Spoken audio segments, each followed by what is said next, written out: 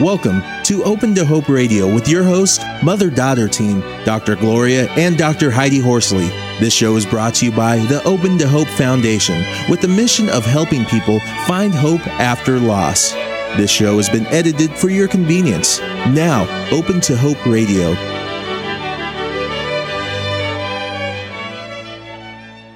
Our guest today is Dr. Janis Amatuzio, and our topic is helping families through loss.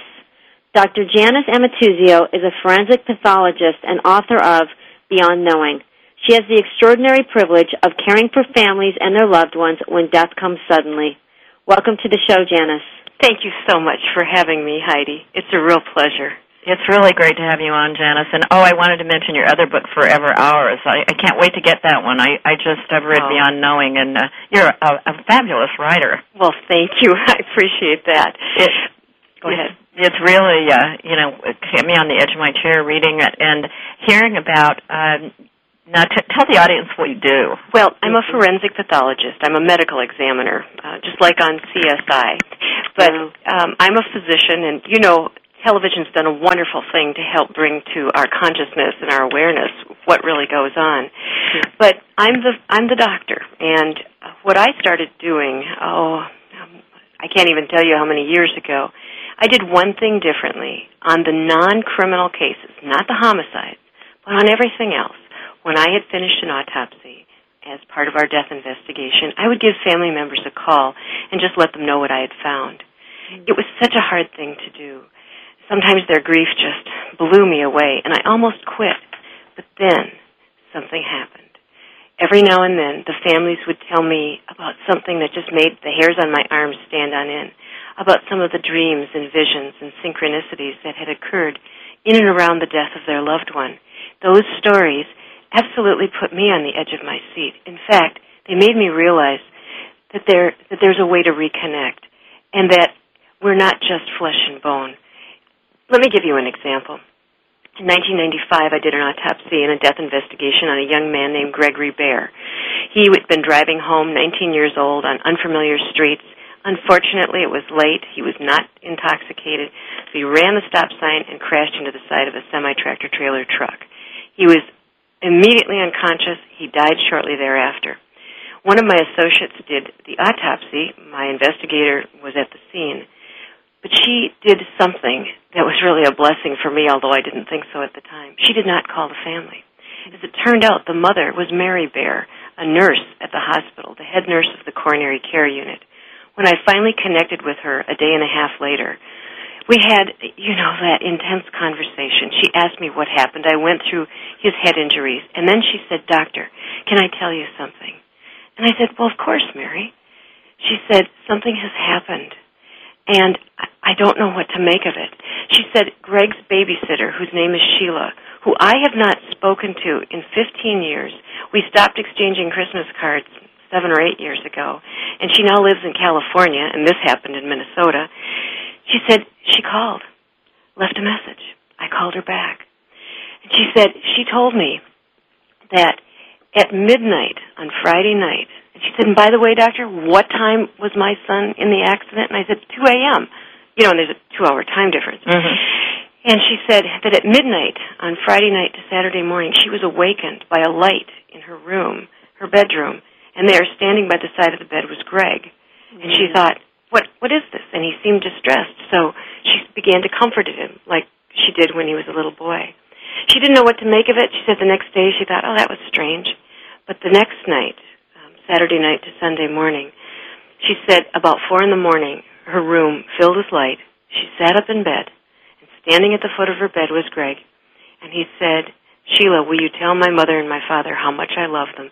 Will you tell them I am fine? And tell them there's so many people here. I am with Vernie." And with that, Mary Bear, said to me, "Doctor, what do you think this means?" And my first thought was, holy cow. As a public official, I better not start doing dream interpretation or I won't have a job for very long. But I quickly said, "Mary, it doesn't matter what I think. What do you think this means? And who is Vernie?" Mm-hmm. She said, "Vernie's my mother. She died 2 years before Greg was born. I don't know how the babysitter would ever have known, much less remembered that. But she said, in terms of what it means, she said, it hasn't stopped my grief, but it eased my pain. I know my heart will heal now, and I know beyond a doubt that I'll see him again.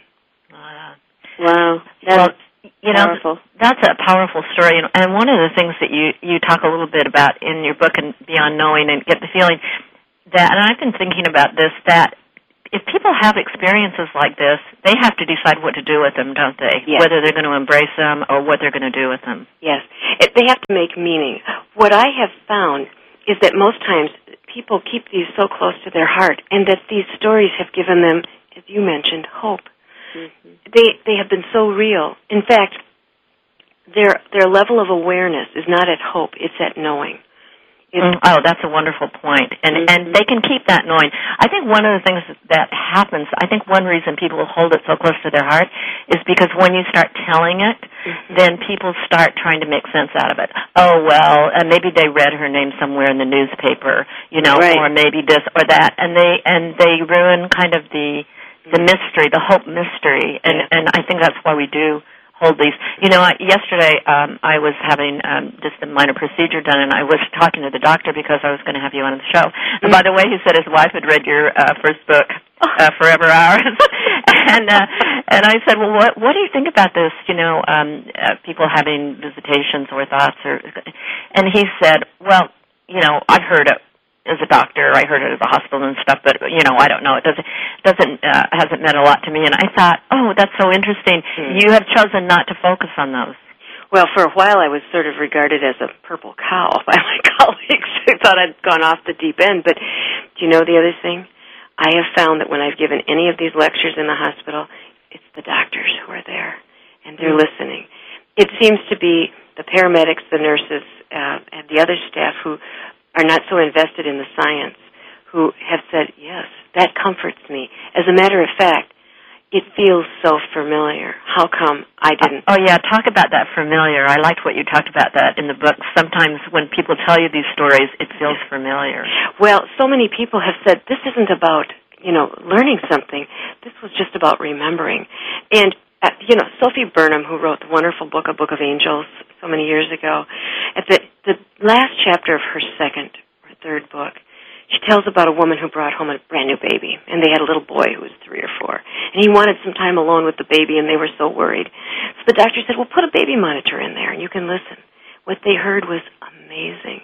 They heard the little boy go up to his sister and said, quick, tell me about heaven. I'm forgetting. Wisdom from the mouth of babes.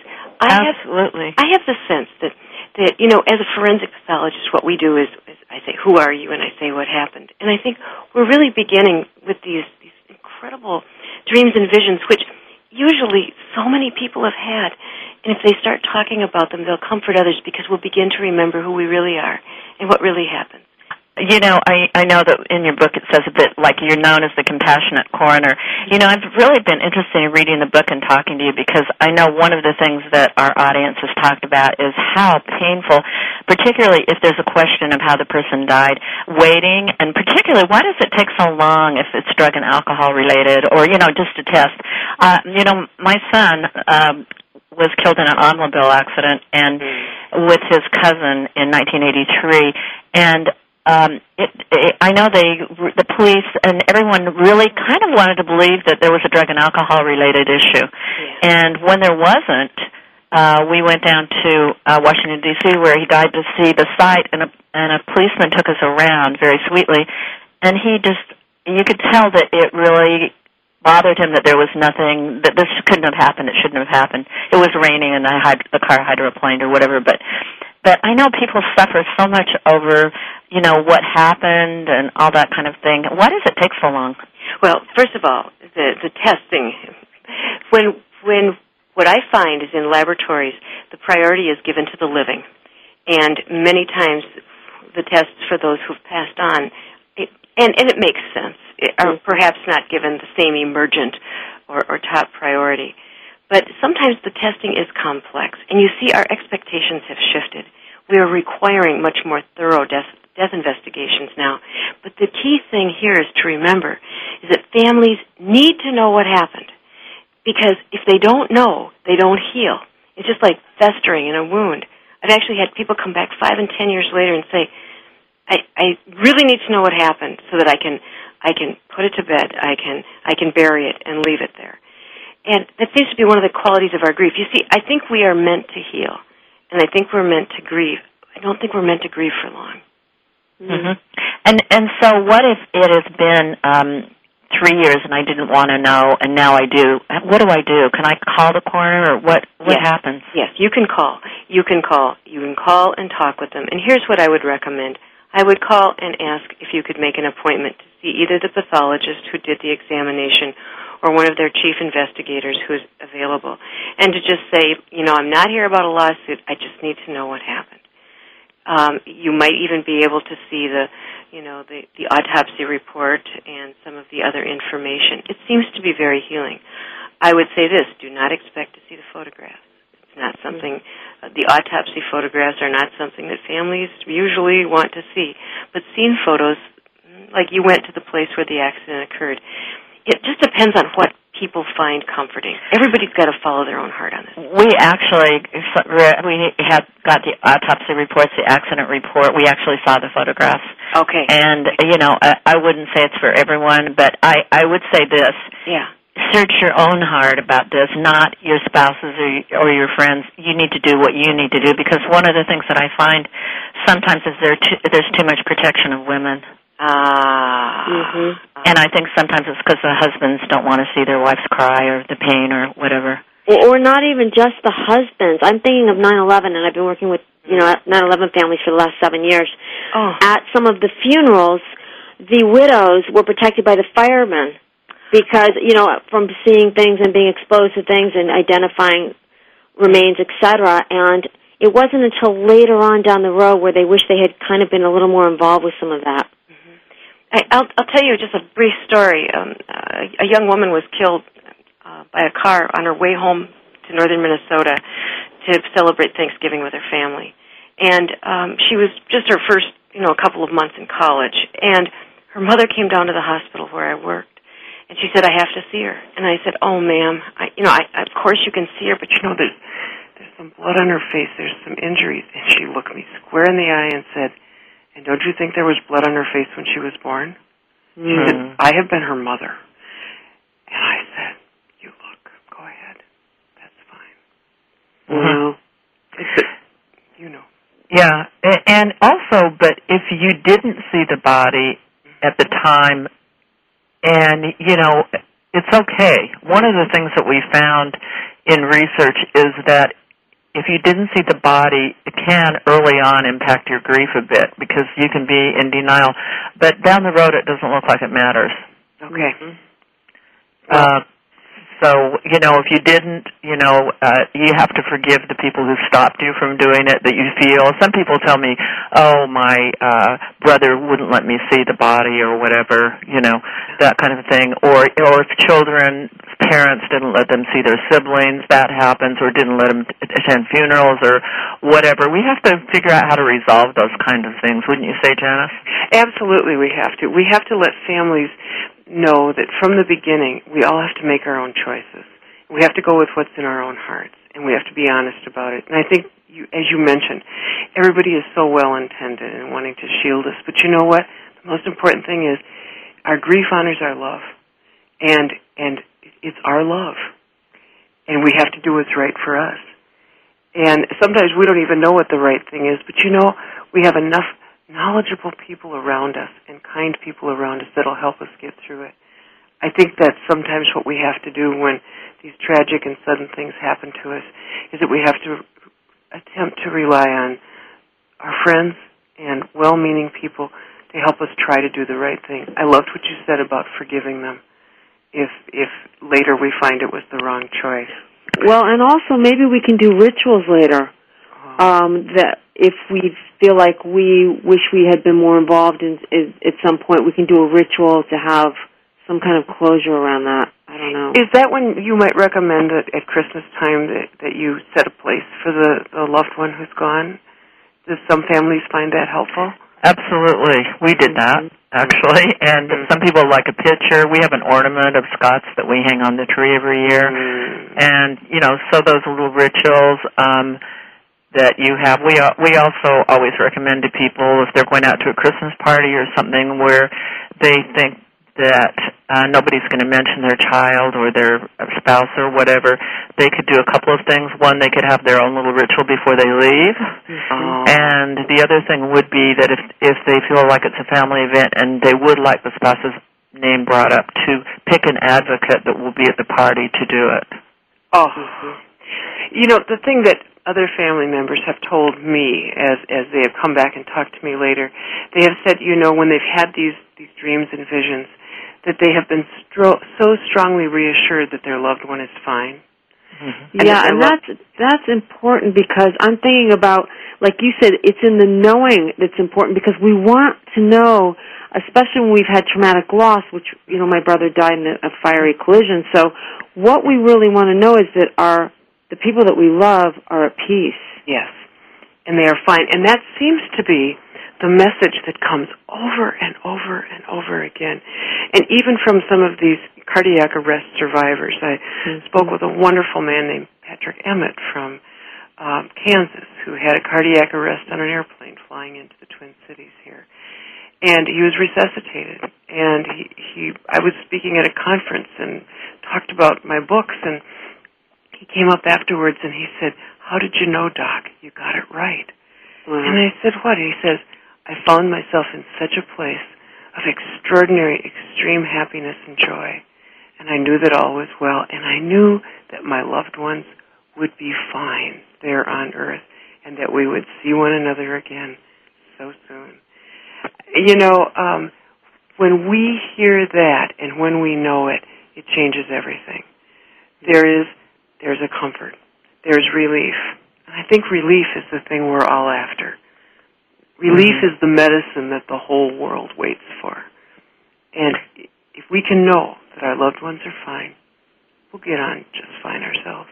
Right, and the end of that suffering, that early suffering that we experience. Yes.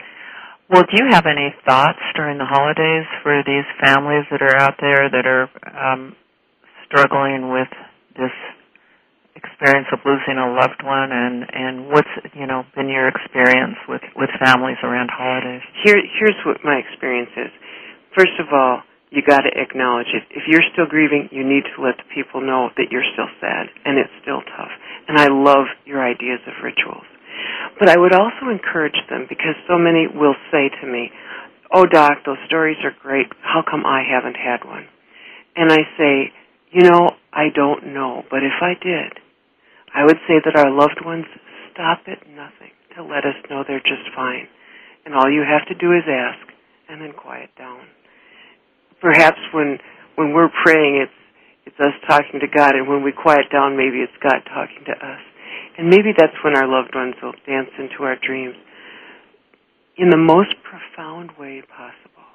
It's important for us to realize that the world has order, that the universe is an orderly place, that all is well, that we came here and we are more than our bodies. We are this incredible, incredible immortal energy, and that we're here for a while to grow, to evolve, to become, and then we simply, gently leave. What I have heard said time and again is this: enjoy your life. Have fun. Be the best you can be. Honor yourself. Honor your love. And then relax. Because everything you want is downstream. And I'm fine. I'm waiting here for you. I'll be here for you when you close your eyes. Well, Janis, thank you. That's such a wonderful thought. And I think just noticing is so important. And just notice the small things. Yes. They're not, they don't have to be big things. But if you notice, I think things happen pretty miraculously.